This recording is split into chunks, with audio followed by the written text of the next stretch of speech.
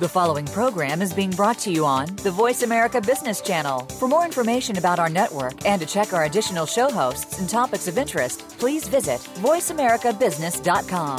The Voice America Talk Radio Network is the worldwide leader in live Internet talk radio. Visit voiceamerica.com. The views and ideas expressed on the following program are strictly those of the host or guests and do not necessarily reflect the views and ideas held by the Voice America Talk Radio Network, its staff, and management.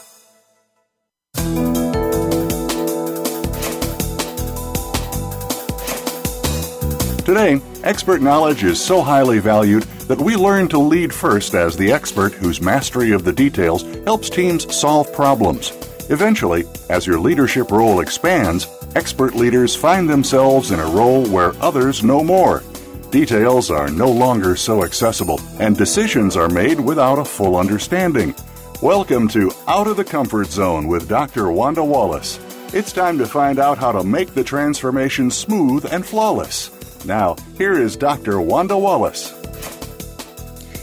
Welcome to the show. I'm Wanda Wallace, and today we have a fabulous program planned. So we're going to talk about trust.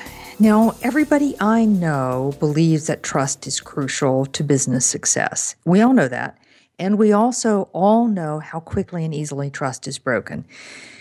And everyone I coach, everyone I deal with, I honestly believe sincerely tries to create trust in their relationships on a regular routine basis. I can tell you that a lot of my clients have trust as part of their mission statement and their values. They have it plastered on the walls, and I think they genuinely mean it. I also know a couple of clients who are on an absolute mission to increase the trust within their organizations as a competitive advantage. So now we know that that's all that important.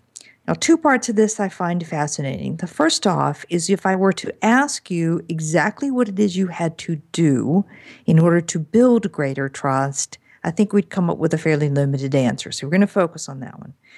Second thing, an interesting tidbit today. I was reading a blog with the top 10 interview questions. And one of those interview questions, one of the top 10 is the following. What happened the last time you let someone down? The implication being, in spite of all this focus on trust, we still fall short of the mark of what we really believe. So with me today is Reid. Roy's a leading authority on public relations and business. He's a counselor, strategist, and coach to a lot of Fortune 500 companies. Trust Him Across America, Trust Around the World, named him as one of the top 100 thought leaders influencing trusted business behavior. He's a sought-after speaker, and he is the author of Outrageous Trust. So, Roy, welcome to the show. Well, thank you so much. I appreciate being here. Glad to have you. Looking forward to talking about this. Now, I want to get into tactics about what it means, trust, and why it's so hard to do this and what we need to do. But I am intrigued by your title, Outrageous Trust. What led you to call it Outrageous Trust and to do this kind of work? Well, a couple of things. First of all, your introduction was spot on, and it's within a lot of the elements that you point out that really moved me to use outrageous as my title, and in big part because we assume trust way too much in our lives. We hand it over oftentimes without checking it, and we assume others will trust us because, quote unquote, we're a good person, and we don't get as intentional or mindful as we should.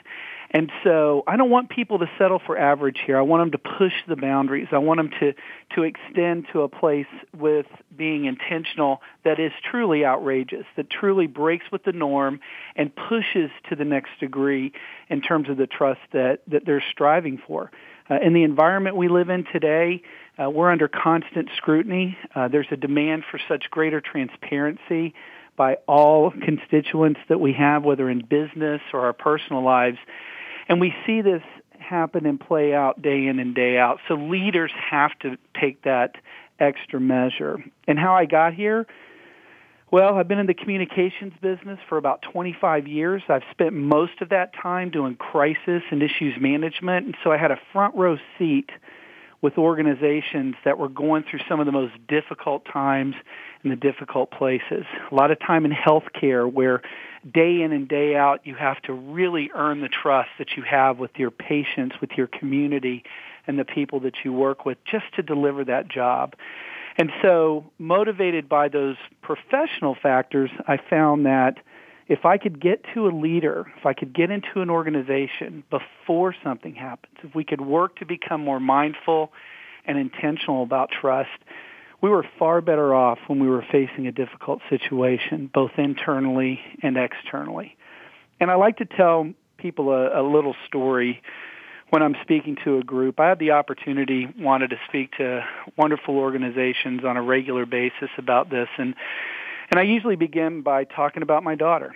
I'm very blessed to have a great family. I have 4 beautiful children and been married to my wife for all those 25 years, and we have 3 boys and a little girl. And so you can imagine being the youngest and the only girl, how she really rules the roost in our house. And I came home one weekend, in fact, about a month from going into my first big speech on this topic, and my daughter had turned our dining room into a bracelet factory.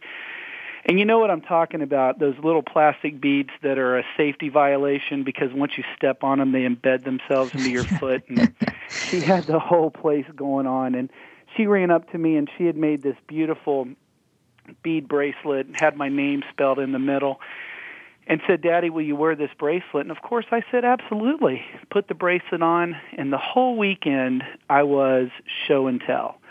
Everywhere we went, she showed me off and really wanted people to see that bracelet.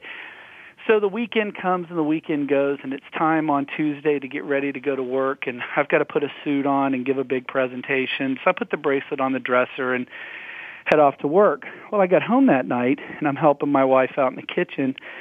Faith still has the bracelet factory going on in the dining room, and she comes running into the kitchen. She's got another bracelet in her hand. It's different colored beads, and she looks at me, and I'm thinking to myself, I only have so much arm to give. She hands me the bracelet and says, "Daddy, if you don't like the other bracelet, will you wear this one?" And I was devastated. I was crushed. Here I am, this expert in communications and relationships, and here I've blown it with my 7-year-old daughter because I wasn't thinking from her perspective. She saw the bracelet on the dresser. The only conclusion she could come to is, I must not like it because I'm not wearing it. And so I put it on, and I wear it every day for 2 reasons. One, because I told her I would. And now that she's 14, she kind of gets embarrassed when I tell the story, but I keep the bracelet on every day. But 2, and more to the point of our conversation, it reminds me that trust isn't one big thing. It is comprised of all the little things that we say and do every day in our interactions with other people. And if we're more mindful and intentional about each of those things, then over time we develop an outrageous level of trust and one that's there with us in good times and in bad.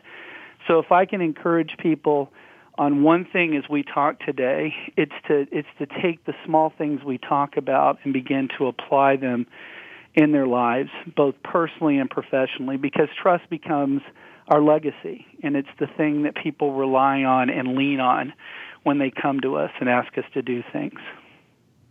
Wow, that's a powerful story. I love that. And trust becomes our legacy. I have to say that, people who listen to the show regularly will know that I have a bit of a passion about diversity and creating inclusive cultures. One of the things when I find a diverse candidate, whether that's a female, an LGBT member, or some other racial minority who's having a fabulous experience in their careers, really thriving, one of the critical distinguishing factors is there is a deep-seated trust between that person and a manager or at least another superior. And it is so important. Every single day is so fragile. Once that's broken, though, you've lost their engagement. So we're back to it is a legacy, and it is the things that you do every single day. All right, so now, Roy, with that in mind, let's talk specifically about what is it that leads people to trust me? Or more importantly, what do I need to be doing and thinking about to increase the levels of trust?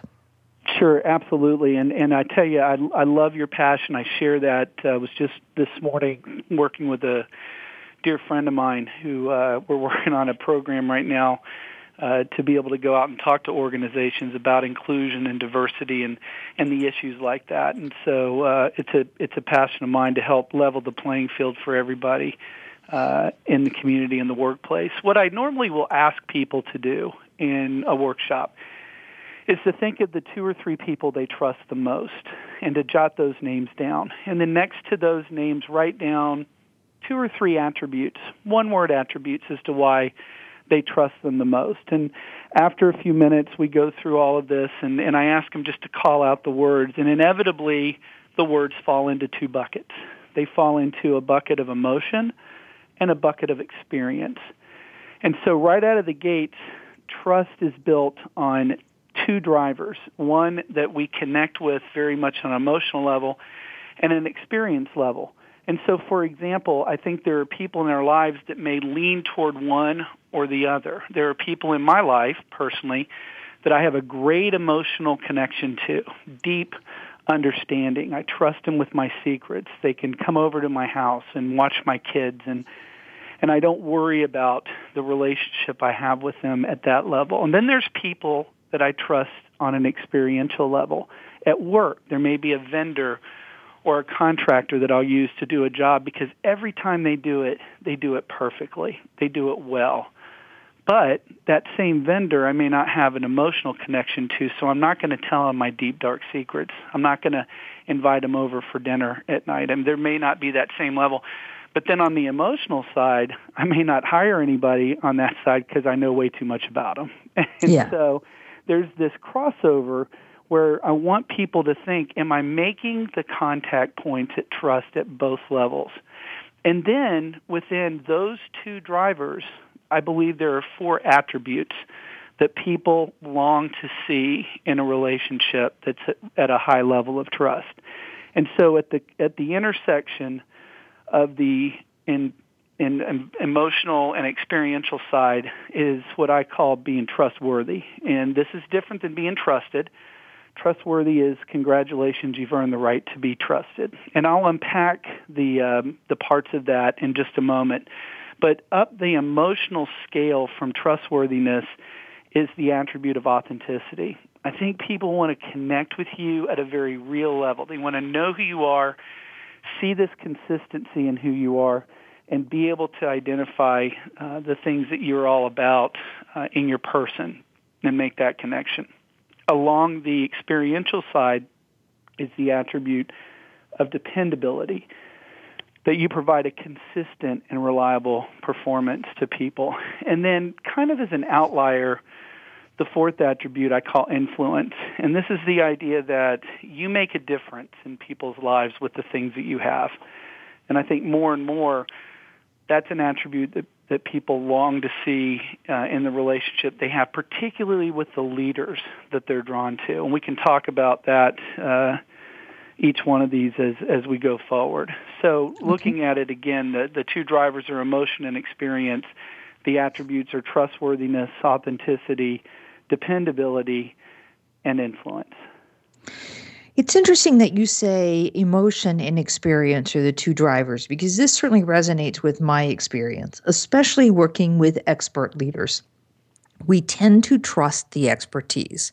We trust the cognitive. We trust the performance. We trust if you say this is right in your area of expertise, I will absolutely trust you. Mm. But I often say that doesn't necessarily mean I trust you, the person, and I'm certainly not going to trust you with a deep, dark secret. I'm only going to trust you so far. So I trust the experience. And that's exactly what you're talking about. Whereas the emotion is much more, I connect with you, the human being, and I trust you because of that connection. Fair summary? Yeah, you are spot on. And I think oftentimes leaders often rush to the technical side of it and spend so much time on that they lose the opportunity to observe and build on the parts that deal with authenticity, that give greater clarity to really purpose and some of these other ideas that will allow people to see you as a leader in a whole different light and really connect with you in a whole different light. And when things are tough, we revert to emotion. And a lot of times as leader, I was talking to somebody just this week who had to make a horribly difficult decision in their role as a leader. And they were calling, looking for kind of the messaging counsel that I give, and I gave them the messaging counsel. They went and made the announcement, called me the next day, and seemed a bit irritated at me that it didn't go well, in their words. And I said, well, what do you mean by it didn't go well? Well, they were angry. And I said, well, they're human. They're going to exercise some emotion. You just hit them with some very difficult news. They've got to get through it. And to build the trust with them that you need to, you've got to let them exercise that emotion. Emotions don't lie. When we experience an emotion, it's not lying to us. It is real. Now, we may be making a wrong assumption that generates that emotion, and those things may need to be corrected over time, but they're real. And if we don't acknowledge that, if we don't engage that, if we don't address that, then we're missing a big part about being human. And let me just add one more thing. You know, we don't accomplish anything except through relationships, and we are wired as human beings to be connected. We are programmed to be a part of community, and the basis and the foundation of that is going to be trust, and it's going to be the anchor that allows us to have those fulfilling, productive, and profitable relationships in our workspace. Fabulous. This, I want to come back to this notion about authenticity for a minute. There's been a lot of, or at least I've been discussing a lot lately, this whole notion of vulnerability. That willingness to show what you truly feel and see, and to admit the mistakes that you make, and to reveal your real person, even in its rawest sense. Is that what you mean by authenticity? You've described the manifestation of that perfectly, and I believe that leaders must get to a place where they can feel that vulnerability. There's some principles, I think, that drive it, though. I believe there are about 6 ideas that contribute to those that we identify as really authentic in our relationships. The first is authentic people have a real clarity of purpose. They understand their role, they're focused on it, which gives them a sense of consistency in the day-to-day that they have, the way they make decisions, the way they work, the way they address issues, the way they interact with others. The second idea or principle is that they respect everyone. And so to your point about being vulnerable and being able to admit when they're wrong, respect is what drives that. You know, I respect you enough to say, hey, I messed up. I've got to fix that. We apologize. A very simple way to begin the road to recovery when it comes to earning trust back when it's lost. We do that because we respect the people we're around. Another attribute of authenticity is presence. They're engaged with the people. They don't just show up on an obligatory standpoint. They make a point to engage with people one-on-one. They do face-to-face. They have that relationship and work at it, and it's not just a passing piece. And here's another one, and this one's very difficult for people at times. Authenticity, in my mind, means that you cultivate candor around yourself, that you invite people to speak the truth, that you give them permission to be engaged with you honestly. And this is an area where if more leaders would open up to this idea, I think we would see far less crisis of conscience that occurs in an organization, because somebody will speak up when there's a problem and won't be afraid to speak truth to power when it happens. And I'll give you an example of that in just a minute. Let me round out the last two. The next thing that people that are authentic do is that they exercise forgiveness. That begins with myself. If I make a mistake, I need to let it go, fix it, and move on. But also with people around me. And I don't want people to interpret this as necessarily a morality or sermon-esque idea on what forgiveness is. But forgiveness is about me letting go of something. It's about not letting something hold me back from moving forward. And so authentic people are able to do that. And then lastly, they focus on transparency. They are who they say. Their actions match their words, and they, again, going back to that idea of consistency, do that. But let me go back to candor for just a minute with a quick story. Okay. I think that we have to be available to allow our comrades and our employees and those around us to give us feedback. And I ran a public relations firm for about 13 years, was a partner, ran the commercial division, and I got appointed to a bank board, and I was pretty excited about that. Went to my first board meeting. Well, those who are listening who are also immigrants to technology will understand when I say that I had just gotten my first BlackBerry. We learned to use these new things, and when we got our first BlackBerries and realized, wow, I can return all my emails in a day, we were pretty excited about that. Well, I got my first BlackBerry, and I'm sitting in this bank meeting, and lo and behold, a client emails me with a problem, and I'm able to answer their question and think to myself, well, this is great. I can multitask. So I answered the question. Well, Wanda, you and I both know that once you answer a question, it creates more questions, and so I got another one back, and lo and behold, I'm sitting there at the table just buried in this email chain. Get back to my office. One of my employees walks in the office, closes the door behind her, says, hey, how was the board meeting? And I said, it was great. And she looks at me and says, how do you know? I said, excuse me? She said, well, I got a call from somebody in the meeting who said that you were there, but you weren't there, that you checked out, you weren't paying attention, you were wrapped up in something else and really didn't participate at all.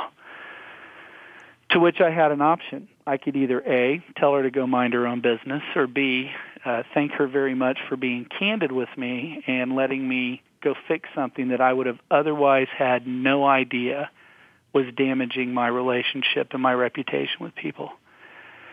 So I got on the phone and I called each member of the board and I apologized for what I had done that day. I apologized for being checked out.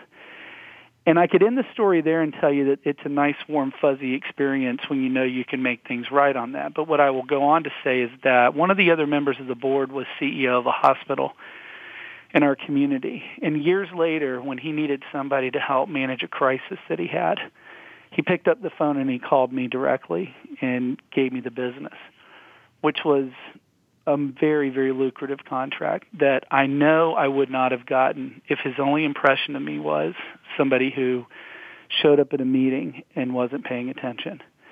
And so the value of having candor in your relationship is immeasurable. That's two things, though, Roy, in that story. There's the candor, which I want to come back to a moment, but it also strikes me that ability to focus on what is there at the moment. It's a bit of presence. I've got the focus on what I'm doing right now, and I'm very present in what I'm doing right now and not distracted. Yeah. And that's what makes people feel valued at the end of the day is just that, even if it's just a couple minutes, singularity of focus and of attention.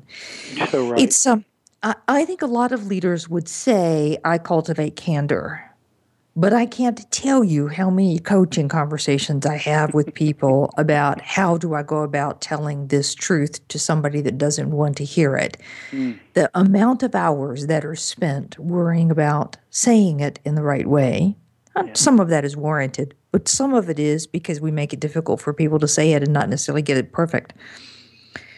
Well, let me add to that because you make a great point just by bringing up the idea of coaching. I think that one of the things I encourage people to do, and it falls into cultivating trustworthiness kind of at a core, but you have to be a lifelong learner and you have to bring into your life mentors and coaches.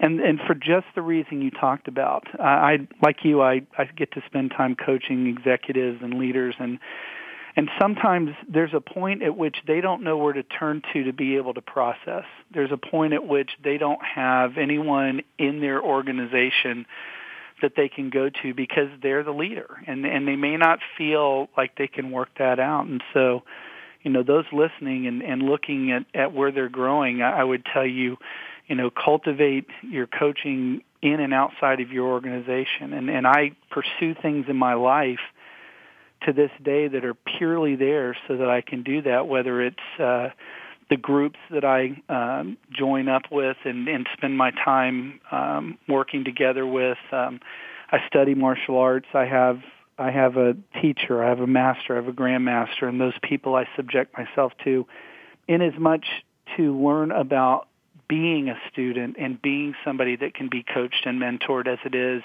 to achieve the things that we set out to do. So we have to have those outlets in our life so that we can continue to grow and be able to work things out like that. All right, that's fabulous. Okay, so Roy, we've got about 4 minutes before we take a break. I want to go to this whole point about influence, because you said kind of the ultimate here of the conjunction of emotion and experience is influential, and that's what we're looking for from our leaders to do. Can you just give me a couple of highlights of what's involved in being influential? Absolutely. First and foremost, people of influence are those who can make choices to be involved in the things that matter and to fight for the things that are important.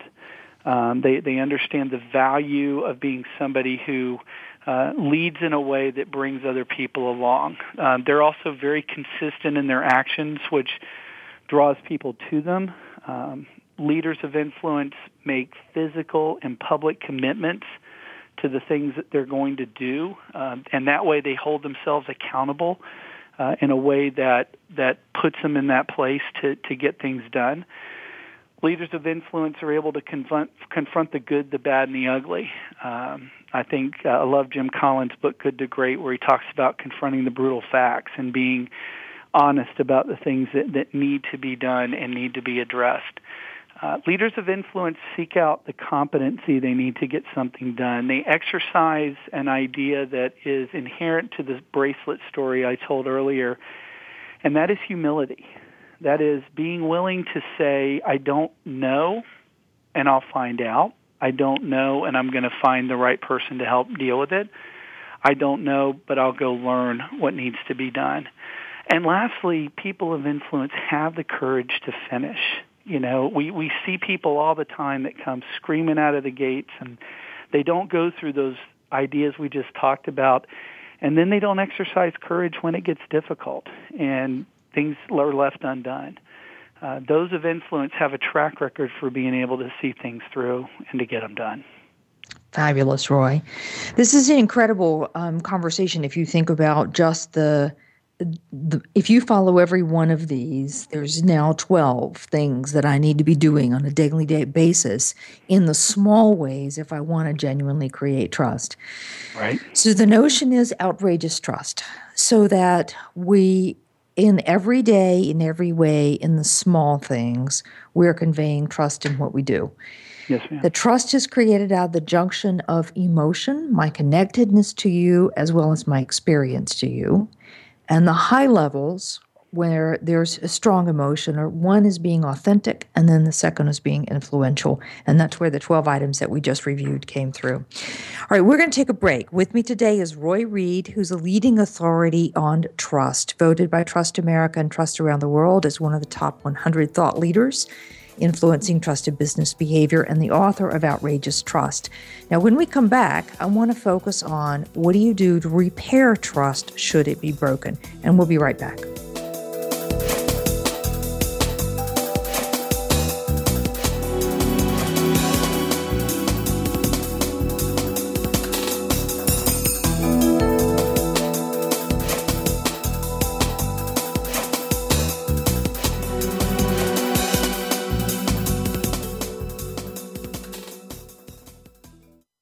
Become our friend on Facebook. Post your thoughts about our shows and network on our timeline. Visit Facebook.com/Voice America.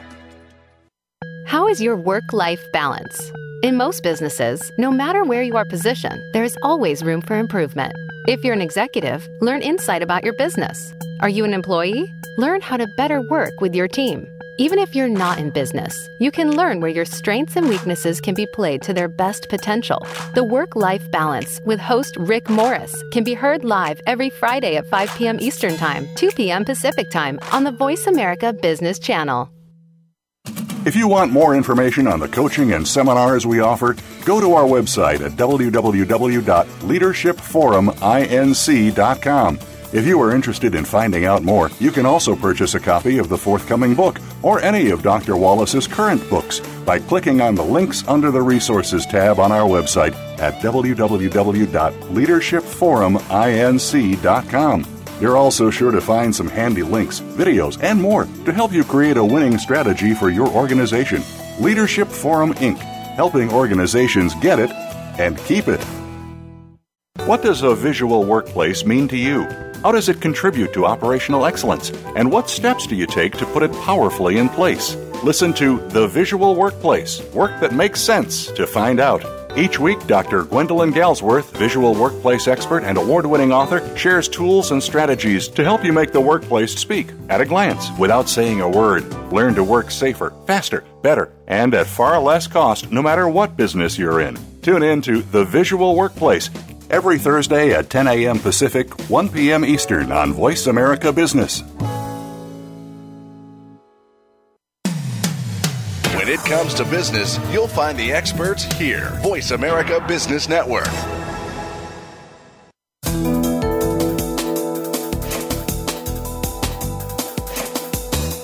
You are listening to Out of the Comfort Zone.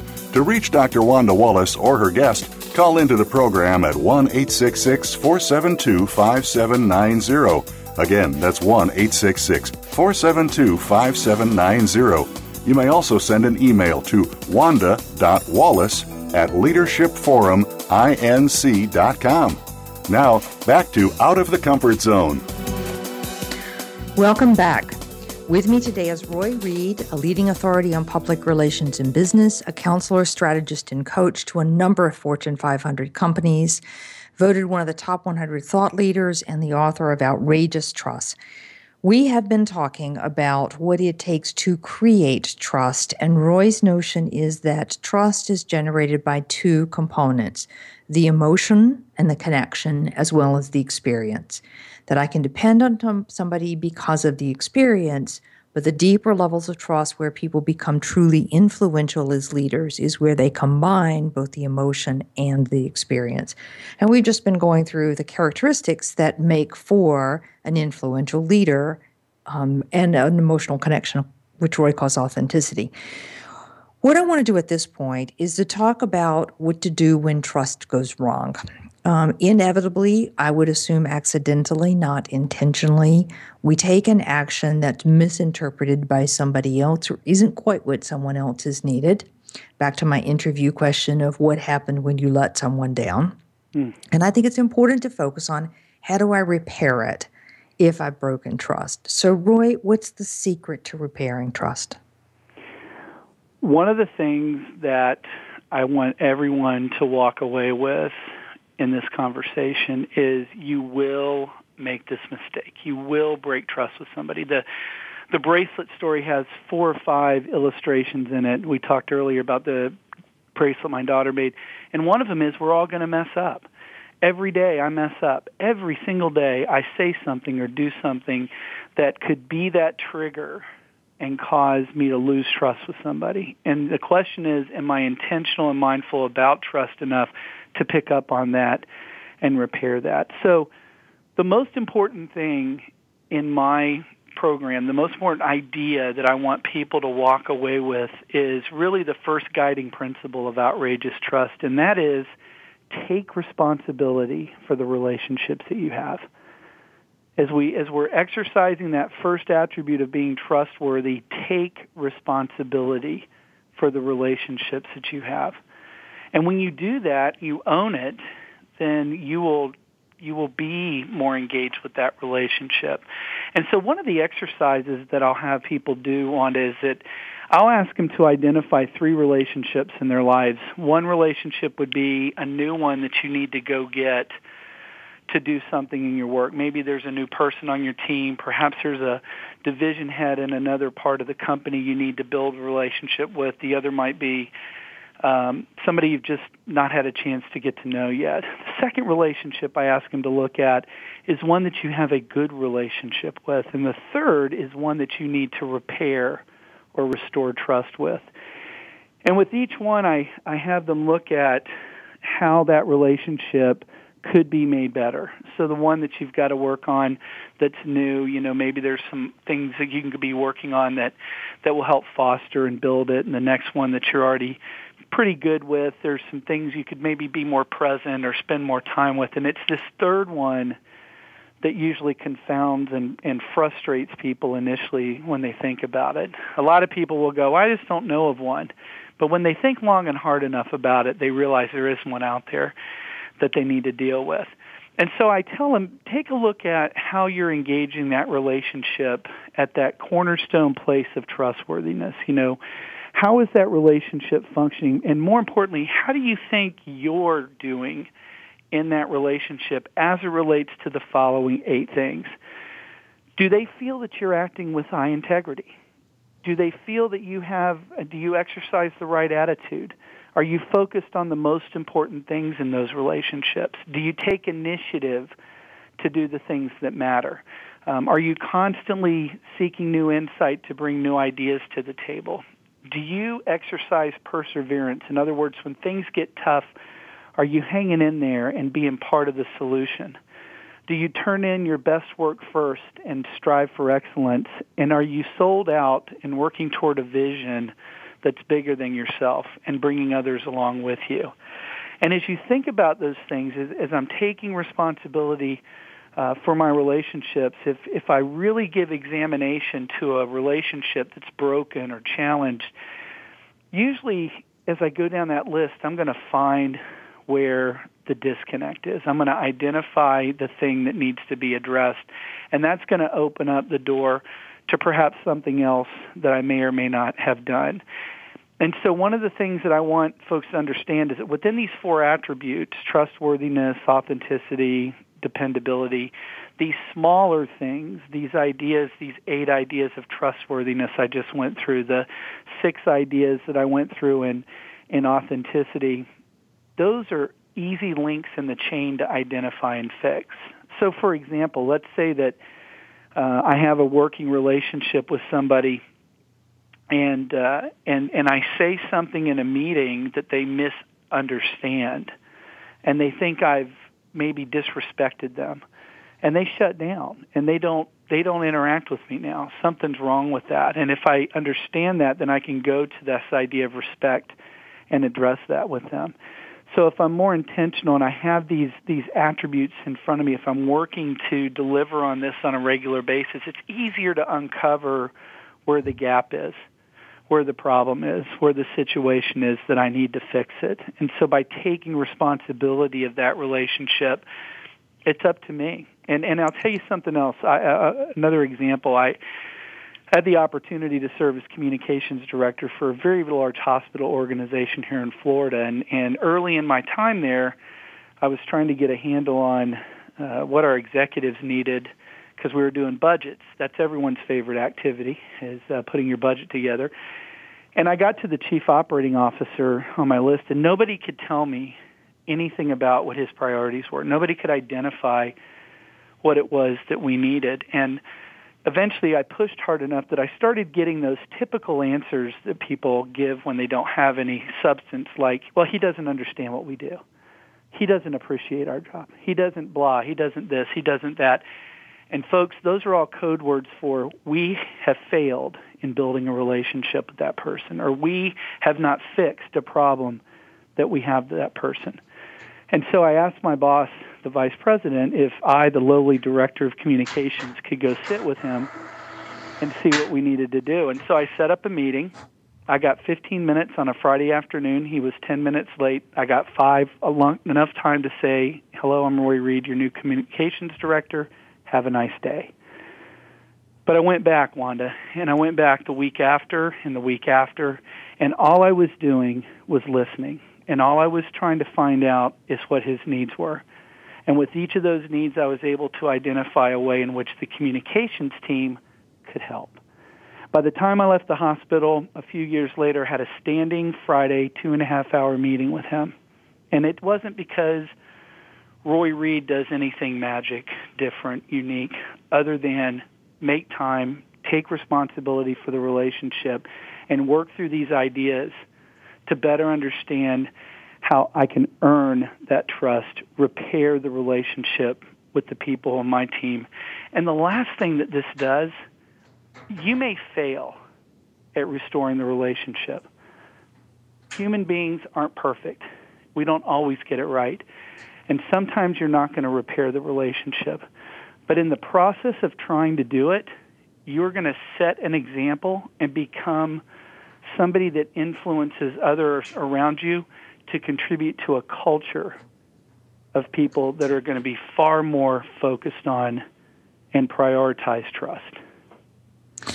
All right, so two examples come to mind in this, and I really like this notion that when people say things like he doesn't understand or he doesn't, it just means we haven't tried. My first example is somebody I coached a couple of years ago who was having a very challenging relationship, different countries, totally different cultures, and just could not understand each other. Now, they need to do some collaboration for the greater good, but it wasn't working very well. As I sat with the individual, I said, so what do you know about this person that's causing so much trouble? And the response was, what do you mean? Well, is he a family person? Does he have children? What are his hobbies? And to every single one of those very basic questions, like, does this individual that you need this massive collaboration with have a family? Yes or no? The answer was, I don't know.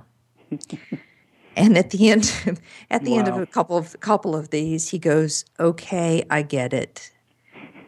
And the comment was, if that had been a client, I would have done all of that stuff. But because it's a colleague, we don't tend to focus on that level of attention and getting to know people. That's a beautiful example. All right. And the wonderful story about all of this is, so the next time they were together face-to-face, they sat down for a meal, and it turns out that the interpretations that my client was so crazy about were actually false. Oh, that's awesome. That they had a lot in common. And so what got forged then is a relationship that sort of did some fabulous things for the company. Now, that's my story. Now, I want to flip it on its head. Every now and then I find regularly, somebody that I'm coaching, and they believe that a former senior supporter has now turned on them. Oh. Okay, I have a case at the moment. It's interesting what we use as evidence that I can no longer trust the actions of an individual. And I think in this particular case, it's false assumptions. So talk to us a little bit about the assumptions we make about people.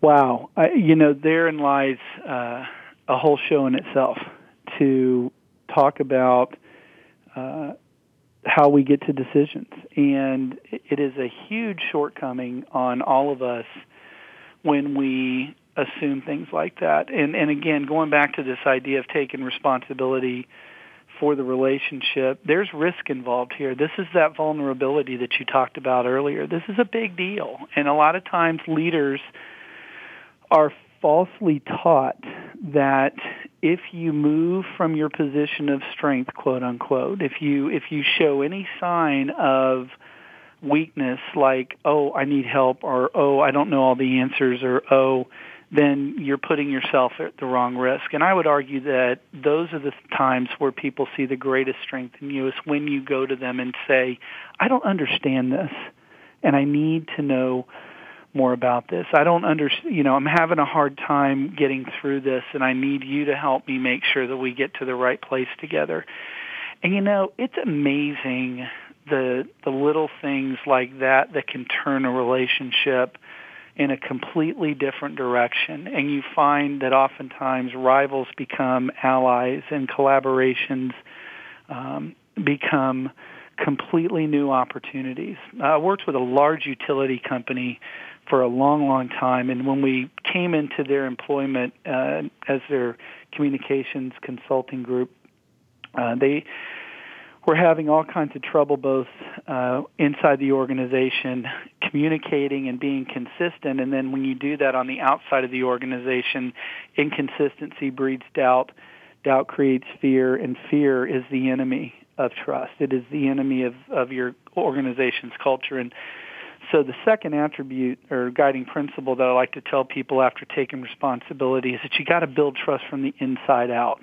Okay, you've got to hold yourself to a higher accountability of this if you expect others around you to do the same. And so we challenge leadership to do this very thing and set up a meeting where we brought in 100 people from around the state to sit in a room together and to go through the accountabilities that the organization had and be able to connect with each other in a way that now when I'm doing business in one part, it was consistent with how we were doing business in the other part. And so the external marketplace saw a level of behavior that was the same. And so in that smaller circle that you were describing earlier where somebody feels like they've been turned on, they're going to have to probably step out of I love your title, step out of their comfort zone and have a conversation to determine that. Otherwise, it's going to be a mystery that turns into an even greater problem over time. And it's not uncommon, by the way, for people to feel that. When I'm called into an organization and we're dealing with a crisis, a lot of times that crisis is one that's self-inflicted on the inside.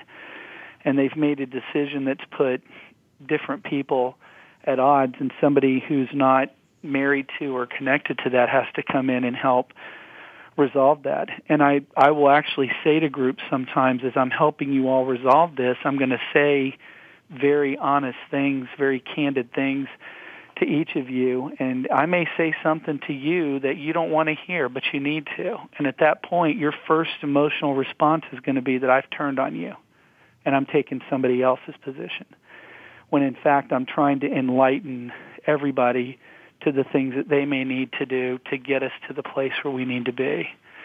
So it's taking that responsibility and working to build it from the inside out, and therefore at times reaching out to other people to surface things that need to be dealt with.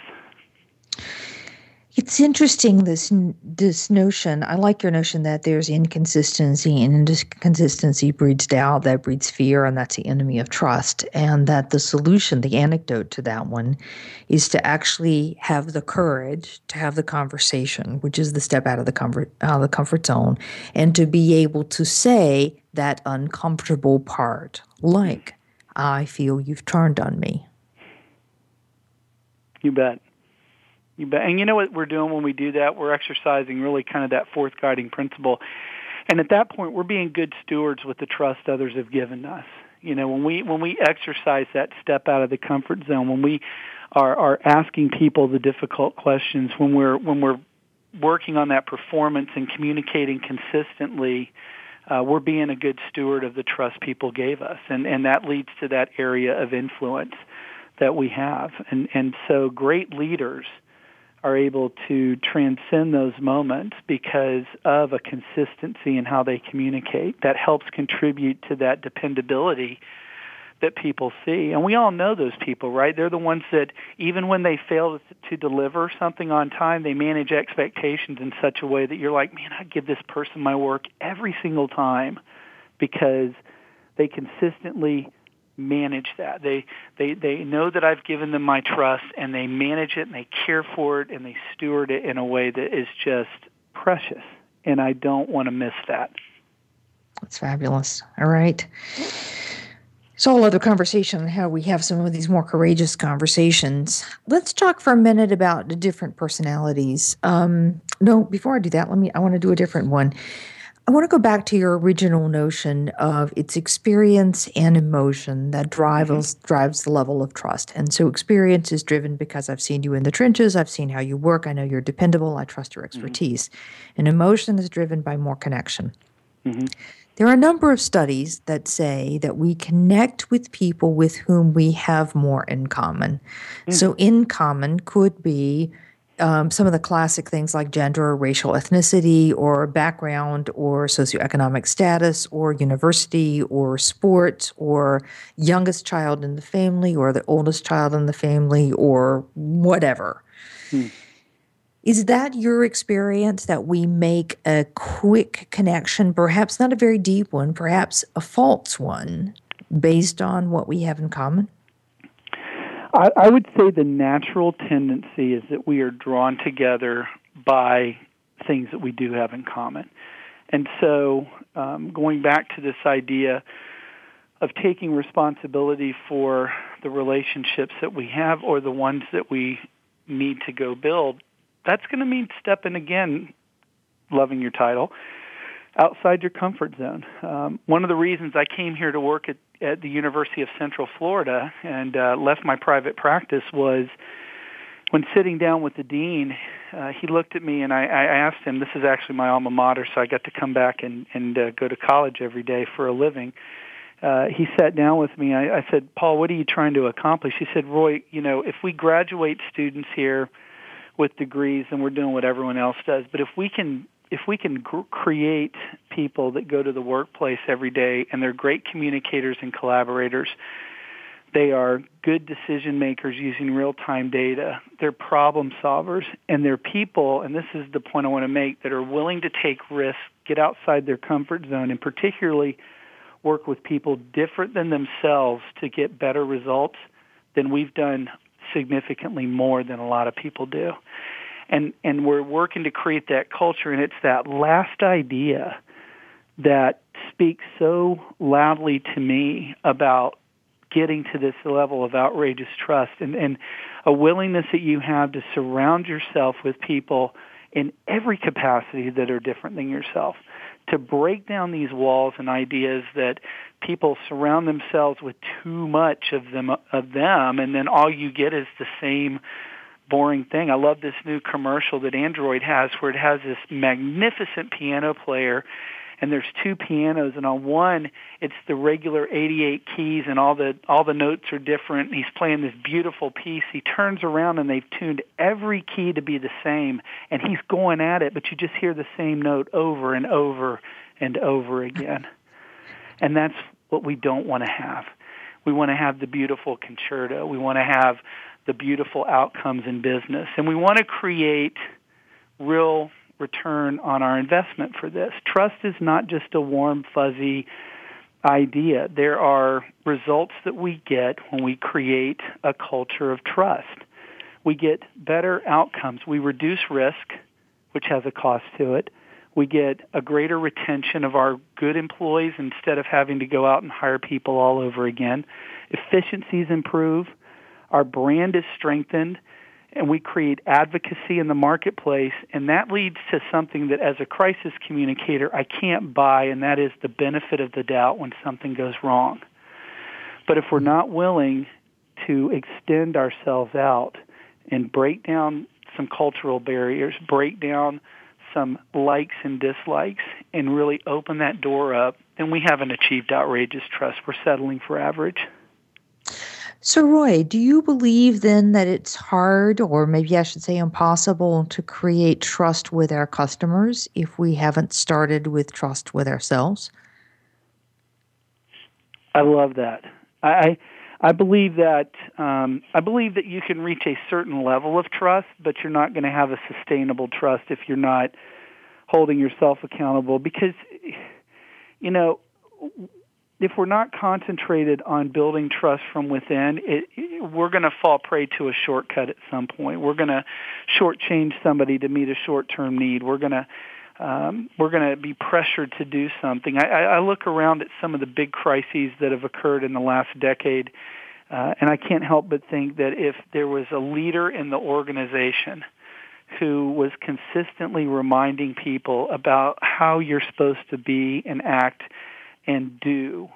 I talk about in my program, and I work with organizations to create a contract or a creed or whatever they want to call it that's comprised of perhaps the 10 things that need to happen on a daily basis, or the 10 ideas that we're all going to subscribe to help cultivate, build, repair, or restore trust in our relationships. And it reminds us every day what we're going to do. And we use these things as monuments to both inspire and encourage, and we use them to correct, change, and redirect behavior. So the answer is, I believe we have to work on it from within if we're going to truly build the kind of sustainable trust with our customers, with our employees, and with our community. It certainly turns on its head this notion of being the trusted advisor, and that's a topic for another show. Roy, fabulous to have you with us today. There's so many points to come out of this. I just want to highlight a couple of things that stick out for me. One is this notion that real trust comes from being intentional and mindful and thoughtful in all the small things that we do every single day, recognizing that it is going to go wrong sometimes, and that if I am focused and aware, and I have people who speak to me candidly, I create a kind of environment of candor, then I've got a better chance of recognizing and doing something about it.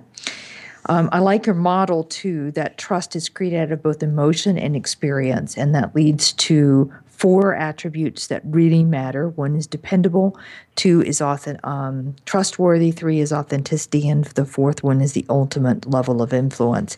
And this notion that, you can repair it, that there are things you can do if you analyze how you are showing up in a host of ways. Great insight, Roy. Thank you very much. No, you're very welcome. Okay, well, next week we have Karen Hurt, and we're going to talk a slight variation on this theme, but how do you manage a challenging boss? So that person that's not the easiest to get along with, what are the tactics for making that one work?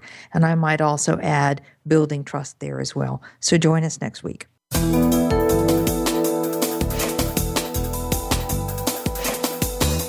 Thank you again for joining us for Out of the Comfort Zone.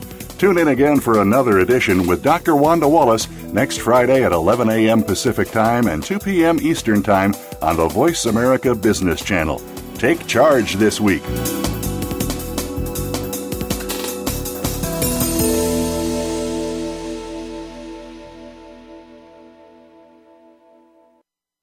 Thanks again for listening to the preceding program, brought to you on the Voice America Business Channel. For more information about our network and to check out additional show hosts and topics of interest, please visit voiceamericabusiness.com. The Voice America Talk Radio Network is the worldwide leader in live Internet talk radio. Visit voiceamerica.com. The views and ideas expressed on the preceding program are strictly those of the hosts or guests and do not necessarily reflect the views and ideas held by Voice America Talk Radio Network, its staff, and management.